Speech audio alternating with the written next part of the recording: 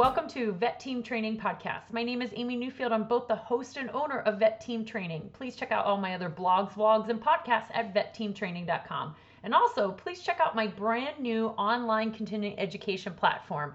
Everyone is welcome to learn, but only veterinary technicians and veterinary nurses are the educators.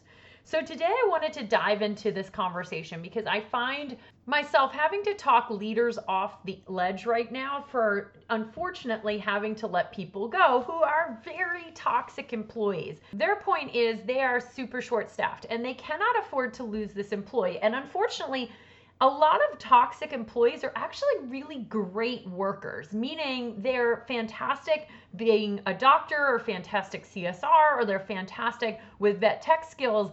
But unfortunately, their attitudes are just dismal and they're bringing the whole team down. And so their point is, what happens if I lose my superstar vet tech who's credentialed, who's been here for a decade? I can't just let them go because hiring someone right now is an actual nightmare. There's nobody to hire. There's a staffing shortage like I've never seen before. So what's a leader to do? Should they just suffer with someone who's just a horrible character, who's very negative, who's very toxic, is bullying and gossiping and dragging down the rest of the staff?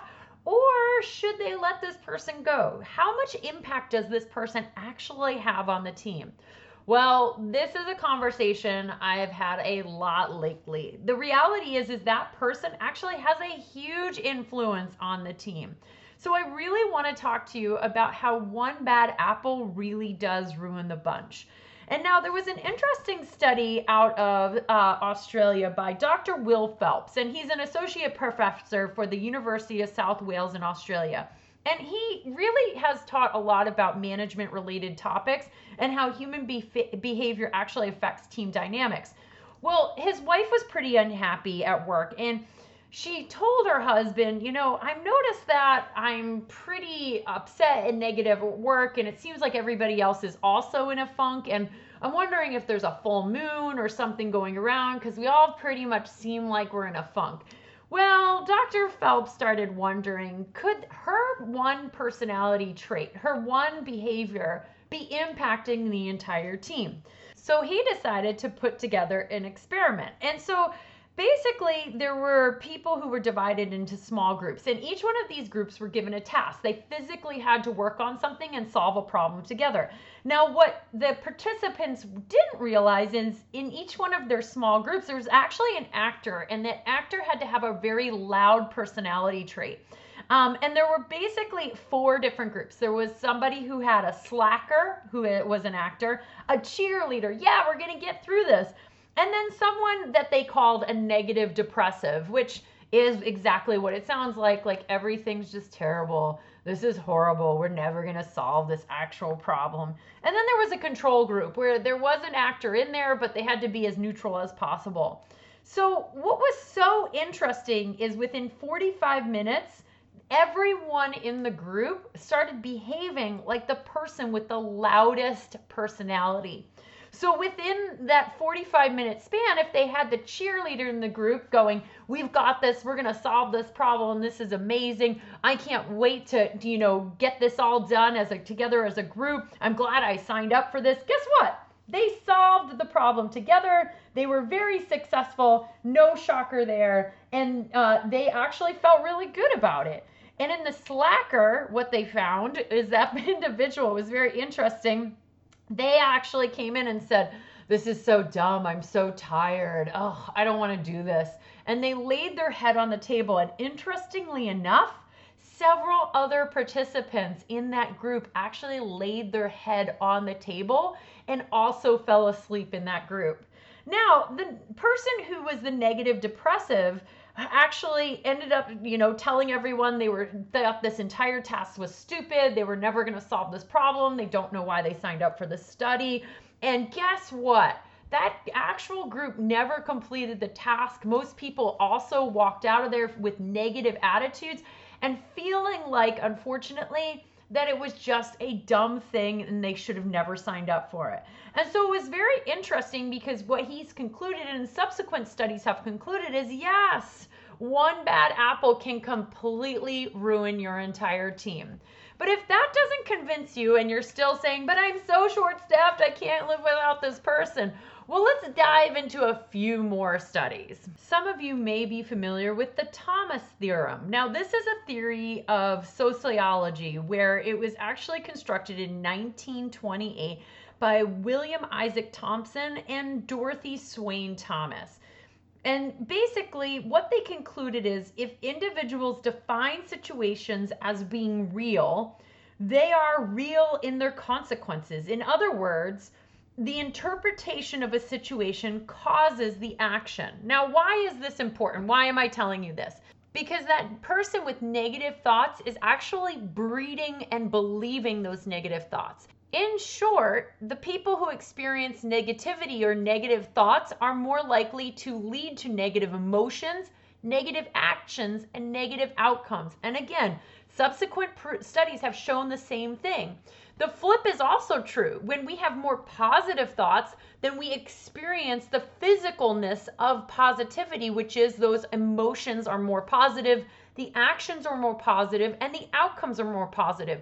It sounds so simple, but again, at this point, a lot of psychologists and sociology people have determined this to be true. Unfortunately, here's the other thing. Negative thoughts will often ingrain stronger memories than positive thoughts. Now, some of that is a protective mechanism and kind of dates back to Neanderthal days where if there was something that was really negative, they wanted you to remember it. You almost died, something almost killed you, that lion almost, ate you. You should remember that thought so that you don't repeat that behavior and you know how to save yourself in the future. Unfortunately, life has almost become more complicated with technology, and while we're not getting chased by mountain lions or bears every single day, we have a lot more negative emotions dealing with things like bullying or gossiping, where we are in the social status and pecking order within our hospital. And those negative thoughts, unfortunately, they do get ingrained stronger into our mindset. And as such, negative thoughts are more difficult to get rid of, and that results in a terrible cycle of negativity. Cognitive reframing is really important. If you're not familiar with this, listen, I really want you to go ahead, Google after this, cognitive reframing, how to get yourself out of that negative mindset. But for your employee that is talking about the hospital like it's doom, gloom, everything's terrible, this place sucks, they don't deserve us, we work in the worst place ever, or they're bullying other people, guess what? That person's bringing down your whole team. I can absolutely assure you. So what are we supposed to do? We're short-staffed already. We've got this person who performs well in terms of veterinary medicine. They're one of our highest grossing surgeons, but yeah, all right, I agree, Amy. They're dragging down the entire team. Well, don't give up on them right away. I think we need to get to the root of why. And this can be really difficult because unfortunately, people struggle with communication. And that person is either going to be open to what you're about to say or they're going to shut down. They're usually not a middle ground. So if that person's in a very negative mindset, again, remembering that unfortunately, Thomas' theorem says that if you're in a negative mindset, your experiences are going to be negative. If you're in a positive mindset, you're more likely to have positive experiences. So if you call this person into their office, well, if they're already in a negative mindset, they're going to have a pretty negative experience with you as their boss during that meeting. That is just the reality. But we have to come from a place of kindness. So here's what I always advocate for everyone. Don't blame them, because that's the easy out, just to say, listen, you're gossiping, you're negative, you're yelling at the staff. I can't have you doing this anymore. You need to cut it out or I'm going to have to do something. And that person's going to say, what are you going to do? I'm your only surgeon. Good point. So let's come from a place of kindness and get to the root cause of why they're behaving the way that they are. They can't possibly be behaving like this with everybody in the world, because then they would have no friends, no family, no nothing. So they're probably kind, even if it is to an animal, they're kind to something on this planet. So we have to figure out why they've suddenly decided that being unkind, unhelpful, and negative and walking around with doom gloom is the thing that they want to do, because it's not helping them. So let's figure out why. And let's get to that conversation again, coming from a place of kindness and being polite and saying, hey, I just really wanted to chat with you because I really care about you as a person. You're a valued member of the team, but you don't seem like yourself lately. What's going on? And of course, for many negative people, they're like, I'm fine. I'm completely fine. Well, except that you seem really angry, or, I noticed that you kind of have a short fuse. You seem really stressed out. Well, of course I'm stressed out. It's short staff. We just need more staff. Yeah, I get that, but we've been short staffed for a while. So what's going on now? Because I want to get to the root of this. I don't want to lose you, and I want to figure it out. How can I help you? That's a different conversation than just yelling at them and telling them to knock it off. So come from a place of kindness, come from a place of being polite, and it is, I want to help you. How can I help you conversation? I am a coach. I'm here to help you, but you need to help me help you. So come from that angle, and hopefully they're going to be willing to chat with you. Now, unfortunately, there's a certain group of individuals who are not willing to chat with you. Those people, it's not that they can't be helped, it's that they can't be helped by you. And so we can have several conversations. I would suggest no more than 3, where we just keep repeating the same thing and saying, hey, I saw this happen today and I want to talk through this because that's not like you. And I noticed that you yelled at someone or threw a clipboard, or that you're really short-tempered. Well, yeah, because they were acting like an idiot, but I don't know that you yelling at them is the healthiest thing, and we're trying to promote psychological safety. So can we talk through this? Ultimately, if these people are completely shut down, you've got to let them go. You have to let them go. And I'm talking leaders off the ledge right now, because they're, again, saying, it's my only surgeon, it's my only doctor. I don't know what I'm going to do. I get it. I really, really do. In a perfect world, you'd hire someone else in, and then you'd let that person go so that production doesn't slow down. Unfortunately, we're not in a perfect world. But here's what I do know. Letting the bad apple go opens the doors for a healthier, happier team member to come in. Unfortunately, that one bad apple, in a span of 45 minutes in that study, think about what that one bad apple can do to any new employee. They can ruin them. I mean, we've obviously all experienced that, where the brand new employee, sunshine, rainbow, unicorns, oh my God, I'm working here. I've told all my friends and family, wait, I'm going to tweet about it. Here I am taking a selfie on my first day. And they walk in, they're like, hello, everybody. I'm so happy to be here. And everyone's like, oh, that's so great. And then you have that one bad apple who's like, let me tell you about this place. Let me go ahead and tell you all the terrible things. Oh, you're probably never going to get a raise. I haven't gotten a raise in like 5 years. Oh, and they're going to overwork you. And I don't even know why you worked here. In 45 minutes, that brand new employee can be ruined, which means they're leaving and they're running out of the door going, I can find a healthier workplace environment. So yes, unfortunately, sometimes we have to let the bad apple go. I was actually just consulting with a hospital, and they had their bad apple walk out in a blaze of glory. And I said, that's great. And they said, Amy, we don't know what we're going to do. And I said, good riddance. I had been consulting with them for about a year. And they said, no, but we don't know how we're going to cover it. She used to do inventory. She did X, Y, and Z. She managed the front desk. And like, what are we going to do? And I said, guess what? You're going to figure it out.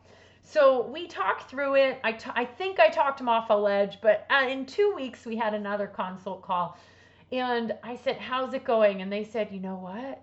Oh my gosh, it's like a breath of fresh air. People are happier. People are walking around with smiles on their face. Nobody's yelling at anyone. I was like, yeah, exactly. And suffice to say, now 4 weeks after that, they're actually hiring someone new, which is really exciting. I'm so happy for them. And so good for them, right? But that's what most people experience. Most people, when you get rid of the bad apple, suddenly everyone feels a lot better, which means that team is better equipped to handle someone new coming in. So let's talk about ways to help this individual. Again, conversation's key, but the other things that we need to do is model positive behavior ourselves. Listen, it's hard to be all happy and sunshine and rainbows and unicorns all the time, especially when you're short-staffed, you're owning a hospital that may or may not be doing well financially, and you're struggling to keep afloat. I get that. It is okay to say to your team, this week I'm on the struggle bus and I'm sorry, I'm trying the best I can. But do your best to not constantly barrage them with all of your negative thoughts and your anxiety. Do you show your frustration out to everyone on the team? Are you verbally vomiting about how you're worried about the finances of your own hospital? If you find yourself being negative, then you're more likely to set a poor model of behavior for the rest of the team.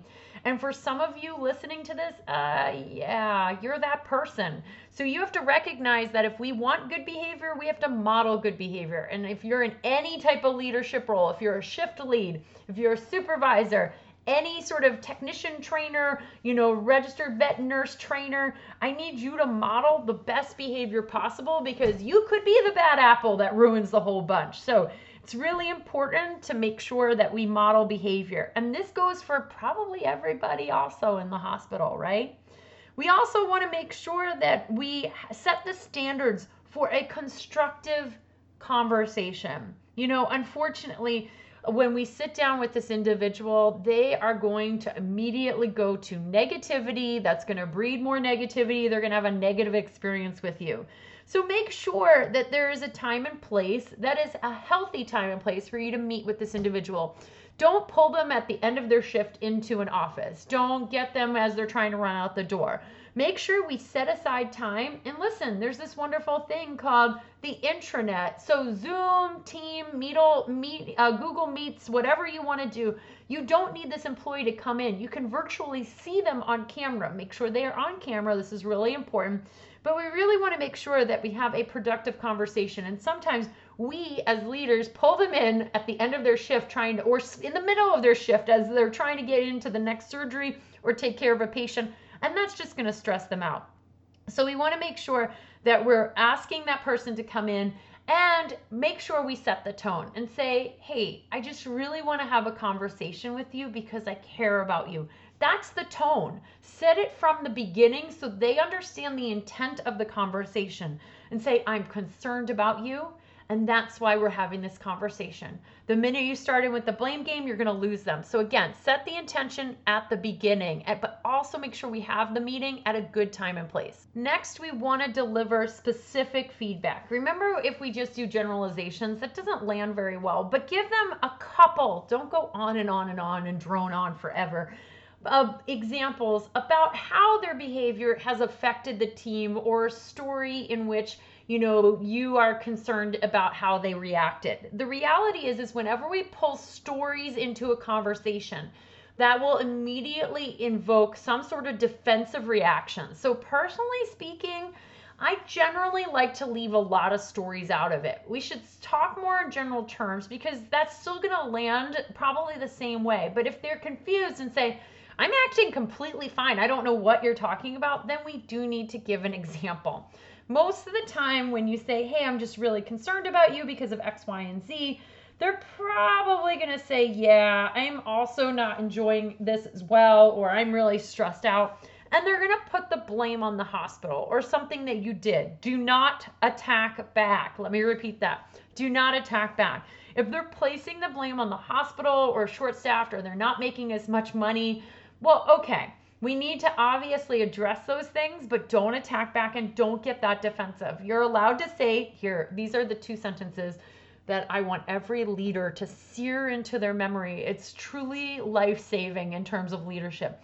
Thank you so much for your thoughts. I need to think about what you just said. Okay, let me repeat that. Thank you so much for your thoughts. I need to think about what you just said. You do not need to defend why you're short-staffed or why they're not making more money. You just need to thank them for their thoughts. Deal with that later. It doesn't take away from the conversation. And then ultimately, we need to check back in with this person. We also want to come up with some tools and resources. When they say they're really stressed out because X, Y, and Z, let's come up with some resources. Don't just simply say, well, you need to be less stressed. Hey, do you know about our employee assistance program? Or have you talked to somebody? What things do you do when you go home from work to help you de-stress? What does that look like? I have no time. I've got 3 kids. My husband, is driving me crazy. Yeah, but I want to make sure you have time for you so that you can come and be the best version of yourself. So how can I help you? I don't think there's any way that you can help me, but there's got to be something that we can do to help you. And so we have to have those conversations. And if we can figure out how to help them manage their stress better, then we get a better employee. But in the end, there's only one person that can help themselves. And you guessed it, it's them. We can provide them all the tools and resources. We can provide them all the lovely TED Talks. Hey, listen, I love TED Talks. I want you to Google how to de-stress. You're going to pull up a lot of TED Talks, show them the TED Talks, provide them tools and resources, help them the best way possible. But ultimately, they either want to receive that information or they don't care. And if we have somebody who's cynical and negative, and again, going back to that Thomas theorem, they're just going to keep on breeding negativity because our negative thoughts actually drive negative experiences, then we can't help them. And then we do have to make that tough decision. It's important that when we decide to let someone go, we do it with compassion and kindness, but we've also clearly documented why we need to let them go. It is because they're bullying someone, they're coming in late, they're yelling at clients, whatever it is, it has to be clearly documented. Make sure that you do a fair and kind termination. At this point, you've been meeting with them every other week. And I sincerely mean that. You should be meeting with this very unhappy employee every other week. Unfortunately, a lot of leaders, you know what you do. You have one meeting and then they say, okay, I'll try to get better. And then you just assume they're going to get better. Wrong. Just meet back in with them. You know what? It's only going to take maybe 30 minutes. You've already had the big conversation. Say, hey, how are you feeling? Have you noticed yourself being less stressed when you go home from work? What does this look like? Are you happier here? How can I help you? Let's continue to try and figure this out. Because I guarantee if you're that on top of this individual, one of two things is going to happen. You don't need to fire them. They're going to either realize they need to leave because they're simply unhappy in this hospital, and no matter how much you've tried, and know how much you've tried to kill them with kindness, you can't get them out of that Thomas theorem. They're just going to say, you know what, this place isn't for me, I need to go. Or number two, they're going to fix themselves and they're going to help themselves and they're going to make those baby steps to help improve themselves.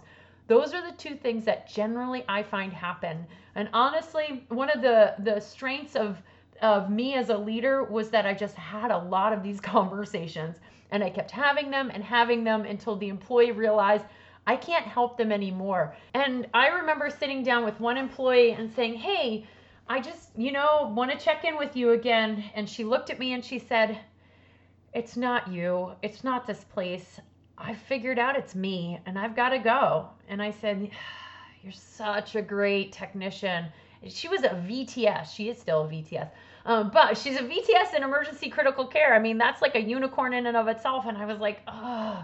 She's like, I think I just need a change of pace. And I said, that's fine. Gave her a couple years for a change of pace and she came back. So ultimately, it's about having those conversations, repeating those conversations, and keep on top of this person because one bad apple can absolutely ruin the bunch. This is a very tough conversation, but again, I encourage all of you to try to help this bad apple, try to get them to help themselves. But ultimately, in the end, if you have to make a tough decision, do it. I know it sounds easier said than done, but I've had to talk a lot of leaders off the ledge right now because they are so short-staffed, and the thought of being even more short-staffed is terrifying. Thank you so much for listening. Keep on being unicorn, and please check out all my other blogs, vlogs, and content on vetteamtraining.com.